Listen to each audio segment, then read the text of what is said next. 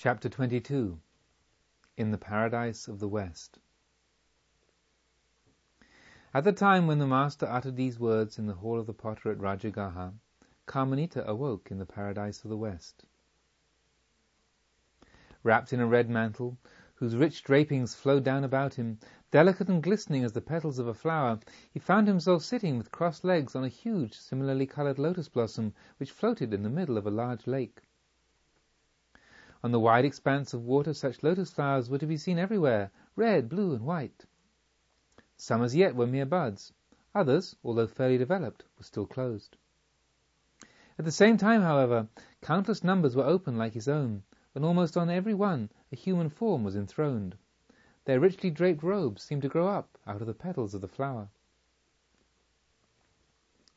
On the sloping banks of the lake, in the greenest of grass, there laughed such a wealth of flowers as made it seem that all the jewels of the earth had taken form of blossoms and had been reborn there. Their luminous play of colour they had retained, but the hard coat of mail they had worn during their earthly existence they had exchanged for the soft and pliant living vesture of plants. The fragrance they exhaled, which was more powerful than the most splendid essence ever enclosed in crystal, in keeping with this change still possessed the whole heartsome freshness of the natural perfume of flowers.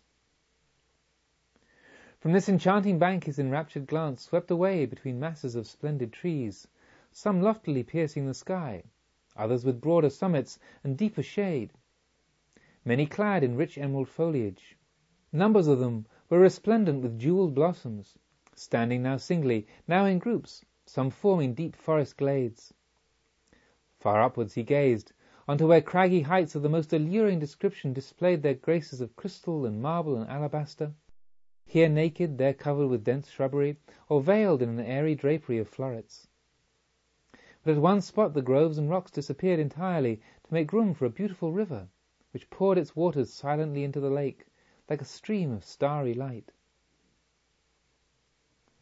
Over the whole region the sky formed an arch, the deep blue of which grew deeper as it neared the horizon, and under this dome hung white massy cloudlets, on which reclined lovely Gandharvas, celestial musicians, who drew from their instruments the magic strains of rapturous melodies that filled the whole of space.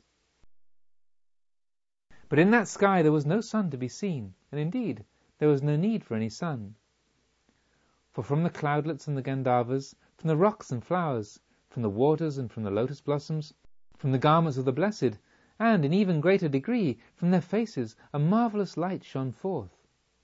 And just as this light was of radiant clarity, without however dazzling in the least, so the soft, perfume-laden warmth was freshened by the constant breath of the waters, and the inhaling of this air alone was a pleasure which nothing on earth could equal. When Karmanita had grown accustomed to the sight of all these splendours, so that they no longer overpowered him, but began to seem like his natural surroundings, he directed his attention to those other beings who, like himself, sat round about on floating lotus thrones. He soon perceived that those clad in red were male, those in white were female, while of the figures wrapped in blue robes, some belonged to one, some to the other sex. But all without exception were in the fullest bloom of youth, and seemed to be of a most friendly disposition. A neighbour in a blue cloak inspired him with particular confidence, so that the desire to begin a conversation awoke within him. "I wonder whether it's permissible to question this radiant one," he thought. "I would so much like to know where I am." To his great astonishment the reply came at once, without a sound, and without even the faintest movement of the blue-clad figure's lips.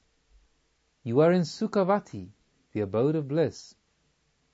Unconsciously Karmanita went on with his unspoken questioning. "You were here, sacred one, when I opened my eyes, for my glance fell at once upon you. Did you awake at the same time as I, or have you been here long?"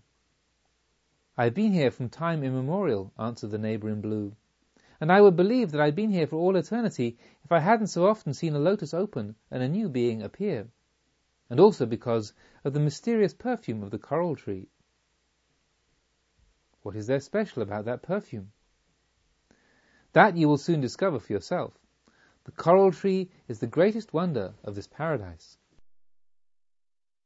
The music of the heavenly Gandharvas, which seemed quite naturally to accompany this soundless conversation, adapting itself with its melodies and strains to every succeeding sentence, as if to deepen its meaning and to make clear what the words could not convey. But these words wove a strangely mystical sound picture, and it appeared to the listening Carmelita as if in his mind endless depths revealed themselves, in whose shadows dim memories stirred, without being able to awaken. "The greatest wonder," said he, after a pause. "I imagined that of all the wonderful things here, the most wonderful was that splendid stream which empties itself into our lake." "The heavenly Ganga," nodded the blue. "The heavenly Ganga," repeated Carmelita dreamily, and again there came over him, only in added degree, that feeling of something which he ought to know and yet was not able to know, which the mysterious music seemed to seek in the profoundest depths of his own being, as if for the sources of that stream.